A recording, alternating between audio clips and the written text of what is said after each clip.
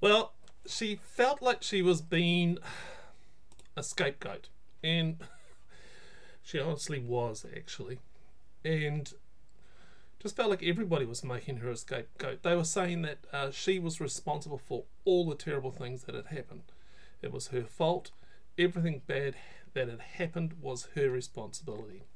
Hi, it's Barry here again from Turning the Page with another podcast or video that you may be watching or listening anywhere where you are. Thanks for turning up again. But today's topic, like last week's, is about this whole thing of being a scapegoat. And for this particular person, there was a real pattern of abuse that she had experienced for a very, very long time. We'll call her Jenny, but Jenny remembered as a child that once her mother had broken a cup. Okay, she knocked it and it fell on the floor and smashed. But somehow it was Jenny's fault. And then like the vicious words just rained down. And like when you are a child, that sort of stuff just becomes concrete truth, doesn't it? You haven't got the adultness to actually sift it through. And now she felt like she was a human receptor for other people's stuff, that she was wired for it. And yeah, anything that went wrong, she took the blame. Even when they didn't blame her or say it was her fault, she still, for some strange reason, felt she was to blame. And she reasoned that it must be something to do with her, like she was a failure. And so she caused all these bad things to happen. You see, Jenny had a big, ugly, smelly goat bleating in her brain. And this belief entered early into her brain when she started to receive the abusive message from others. And then she sort of took it on as part of her own identity. The scapegoat was as much of her identity as a goat's cheese is made of milk.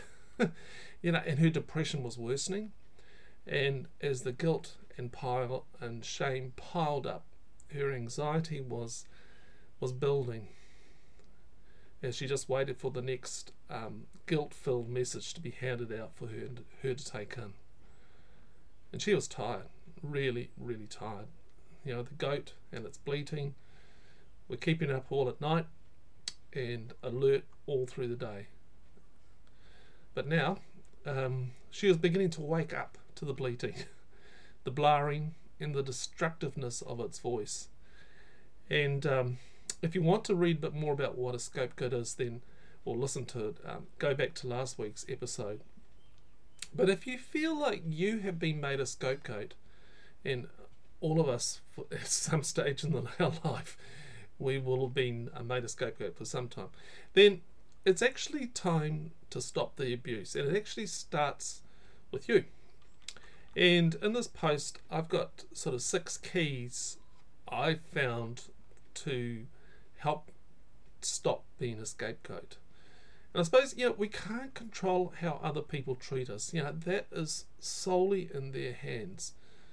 But we can control how we respond to what they say and do. And as a result, we can actually learn to care for our inner self and give it the love and respect it actually really deserves. So here are 6 keys to stop being the scapegoat. Number 1, know your worth and value. Look, as a little question, on a heart level and in all honesty, do you consider yourself as having incredible worth and value? Like on a scale of 10, what does your heart truly say, with 1 being of not much value, like of Jenny, and 10 being of I have incredible value and beauty? Not in a prideful way, but just a knowing. You see, what we say and believe about ourselves can be like a huge display sign. For some people, they seem to just give off an invite of being a dumping ground. Here I am, dump your toxic waste here, done it all my life, part of my identity, dispose of your garbage here. And on the website, on the blog that I've written today, is a picture of a graffiti artist who's graffitied a painting on a wall, and it says Bella, which means beautiful, and it's an extremely passionate looking sign.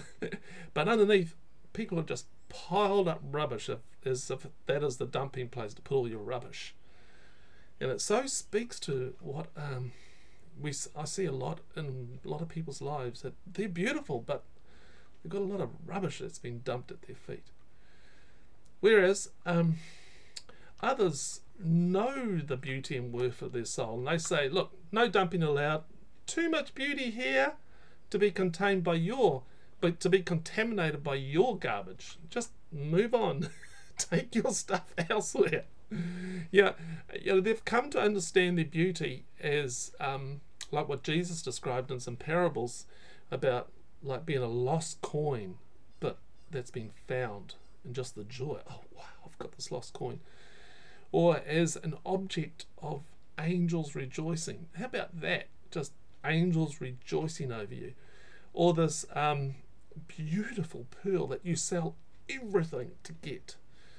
Or a treasure that's hidden in a field that's under a whole lot of rubbish, but it's there and it's so amazing. Or a child loved by a parent. When I'm talking about that prodigal son that comes home to a father running and leaping and dancing with joy that he's home. So the first thing is to really understand your worth and your value. And it's not determined by what others say about you, not by their goat-blaming stuff. The second thing is discover who is crossing the line. Look, there's a line. It's a thin, invisible line where all communications cross over. Some people call it a boundary. I prefer to call it a line. It's called a line of love and respect. You may have heard people say, you've crossed a line. You've crossed a line there. Well, it's that line. That line when you know something is not right, where people have been intrusive without an invite. You have to learn about your line and to take note of who keeps crossing it. Who is the one looking to scapegoat on you? Who is playing the blame game? Who is projecting and vomiting stuff onto you that has nothing to do with you at all? Who keeps crossing your lines of love and respect? Look, don't victimize yourself or get angry with them. Just take a gentle note to self of when this happens and who does it. The third thing to do is ask them questions. You see, asking questions gives the brain a new track to go down. And instead of being a receptor, start to be a questioner. What is mine to own, ours to share, or totally theirs? So, is this mine? Okay, did I do this? Is it my responsibility? Look, we all make mistakes, bad choices, sin, miss the mark, and are guilty as charged. We all do dumb things. We all make mistakes. We've got to own it. It's okay. We are human. And the second part of this is this ours. Like, it's a shared responsibility. Like, they're trying to make you fully responsible, but as you think things through, you recognize that actually others were involved. So take responsibility for what you did, but also realize that others failed too. And what I'd like you to do is actually come over to the website and check out a blog post I wrote years ago called What Swiss Cheese Taught Me About Forgiveness. And you'll have to read it to understand about Swiss cheese. But the third category is this theirs to own? Look, you had nothing to do with it.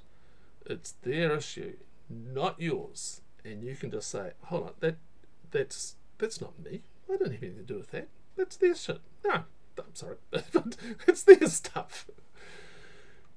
The fourth thing about how to stop being the scapegoat. You got to wash that goat right out of your hair. And I think of I didn't put this in the blog post, but that musical Oklahoma, I think it is, or one of those classic musicals where there's lady and she's washing hair and she's got to wash that man right out of my hair.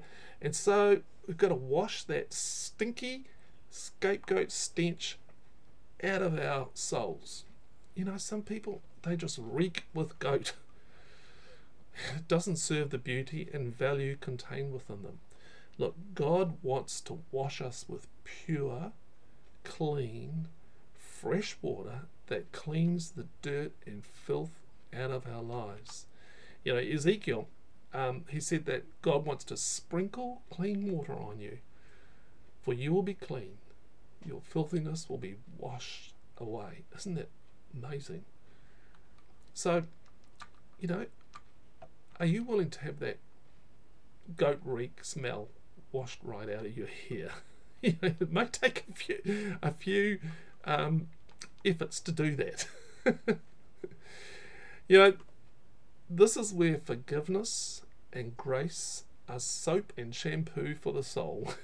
I love that. And we extend the spiritual practice of forgiveness to both ourselves and others. We walk in grace, not condemnation. The fifth thing to do to help stop being a scapegoat is build stronger lines. Now, we already talked about what a line is, you know, when people cross. But there seems to be those who seem to have a mission in life to shift blame and not take responsibility for their own stuff.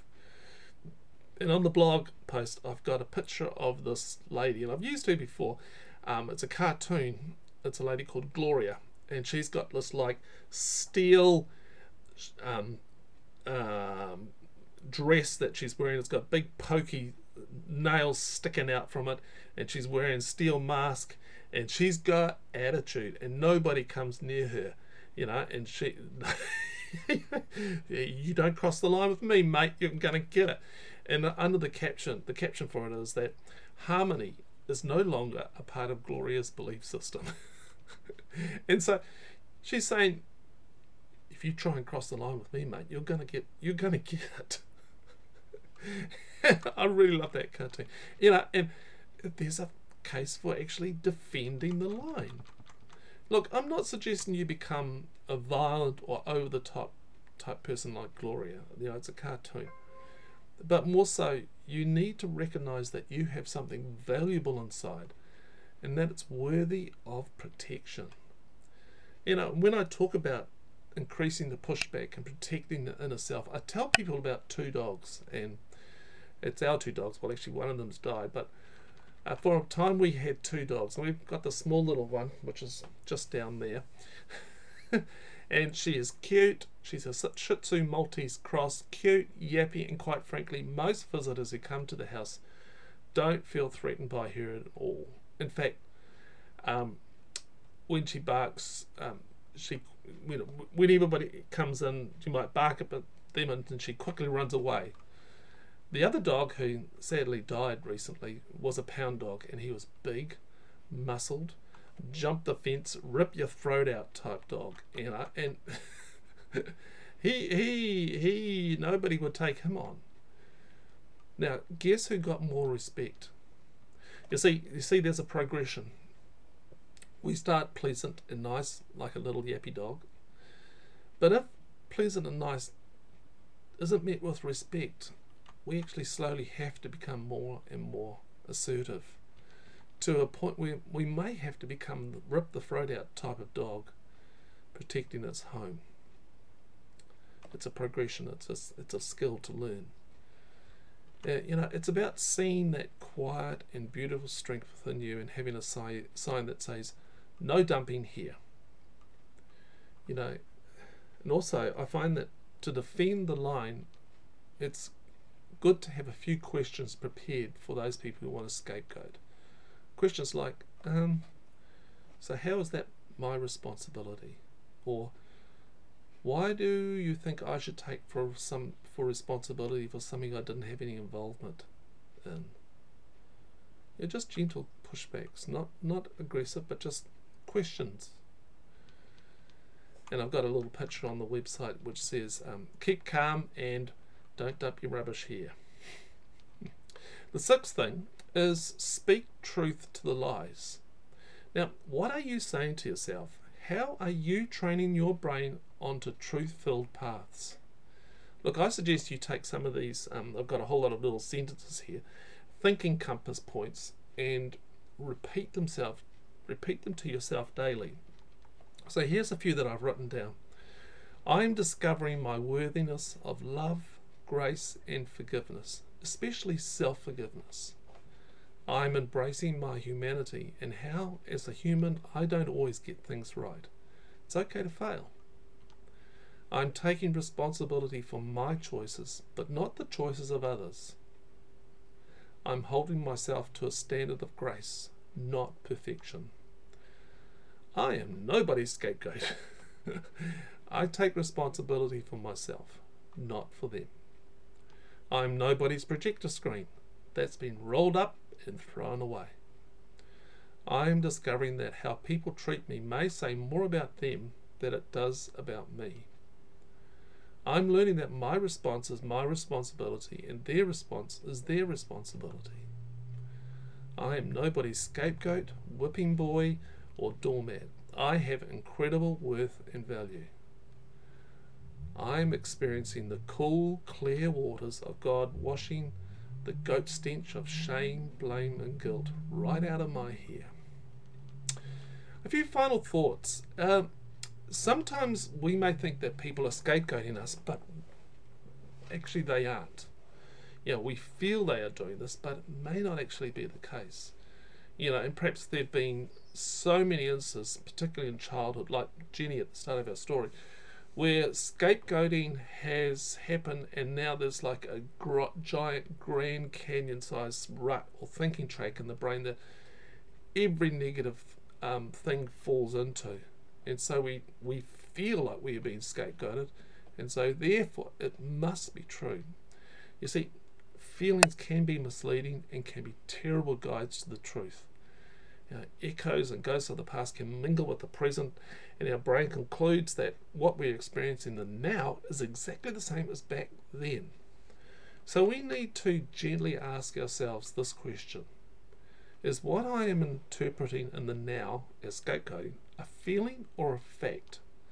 Now, fact-based scapegoating is someone actually blamed you unfairly for something that has happened to them, something you had no responsibility for. And look, you can tangible evidence of accusation, spoken or written. They said I was the one responsible, but I wasn't. Fear-based scapegoating, well, there is no tangible evidence of accusation. I feel like I'm being made a scapegoat. And you've got to remember that feelings do not make it so. Now this is very important to understand, particularly if you have a very sensitive feelings radar. Okay, some people have a greater sensitivity to these things than others. And like you pick up on every little aspect of non-verbal communication and believe all your interpretations to be 100% true. They're not. No one's interpretations of communication are 100% true. But the brain wants to keep us safe and in familiar territory. So we go with what feels safe.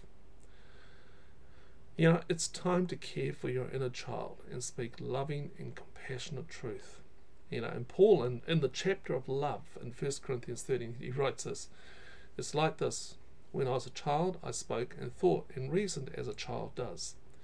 But when I became a man, or an adult, my thoughts grew far beyond those of my childhood, and now I have put away childish things.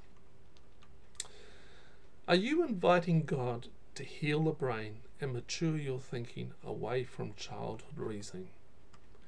I think it's time to tell the scapegoat to sit down and shut up and go. Here's some quotes. People love the quotes. No one can make you feel inferior without your consent. Eleanor Roosevelt. One of the greatest challenges of the spiritual life is to receive God's forgiveness. There is something in us humans that keeps us clinging to our sins and prevents us from letting God erase our past and offer us a completely new beginning. Henri Nouwen. The most important things are what God did before I was conceived, before I was born. He knew me, therefore I'm no accident. He chose me, therefore I cannot be a zero. He gave me, therefore I must not be a consumer. Eugene Peterson. If I let someone abuse me verbally, I've done neither one of us a favour. Anne Catherine.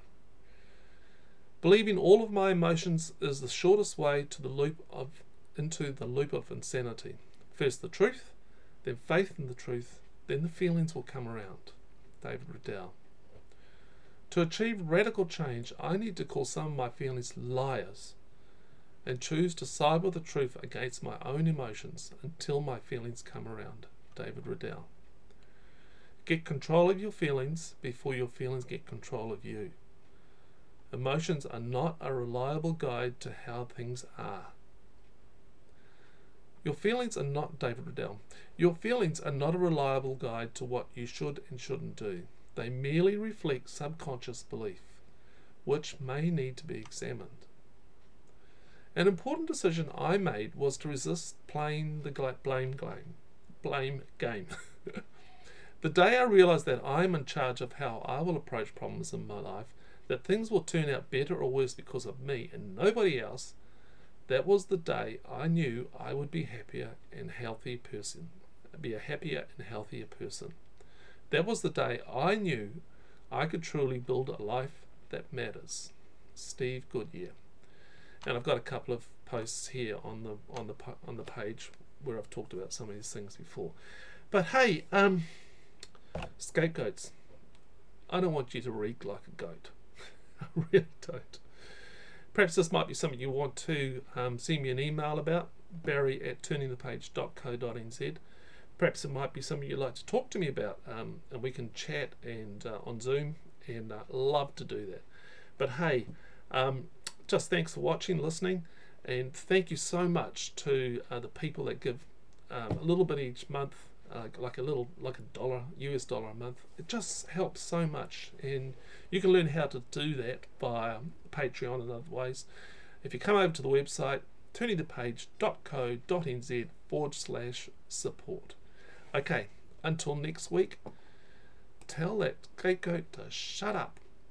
Sit down and shut up and go. Bye.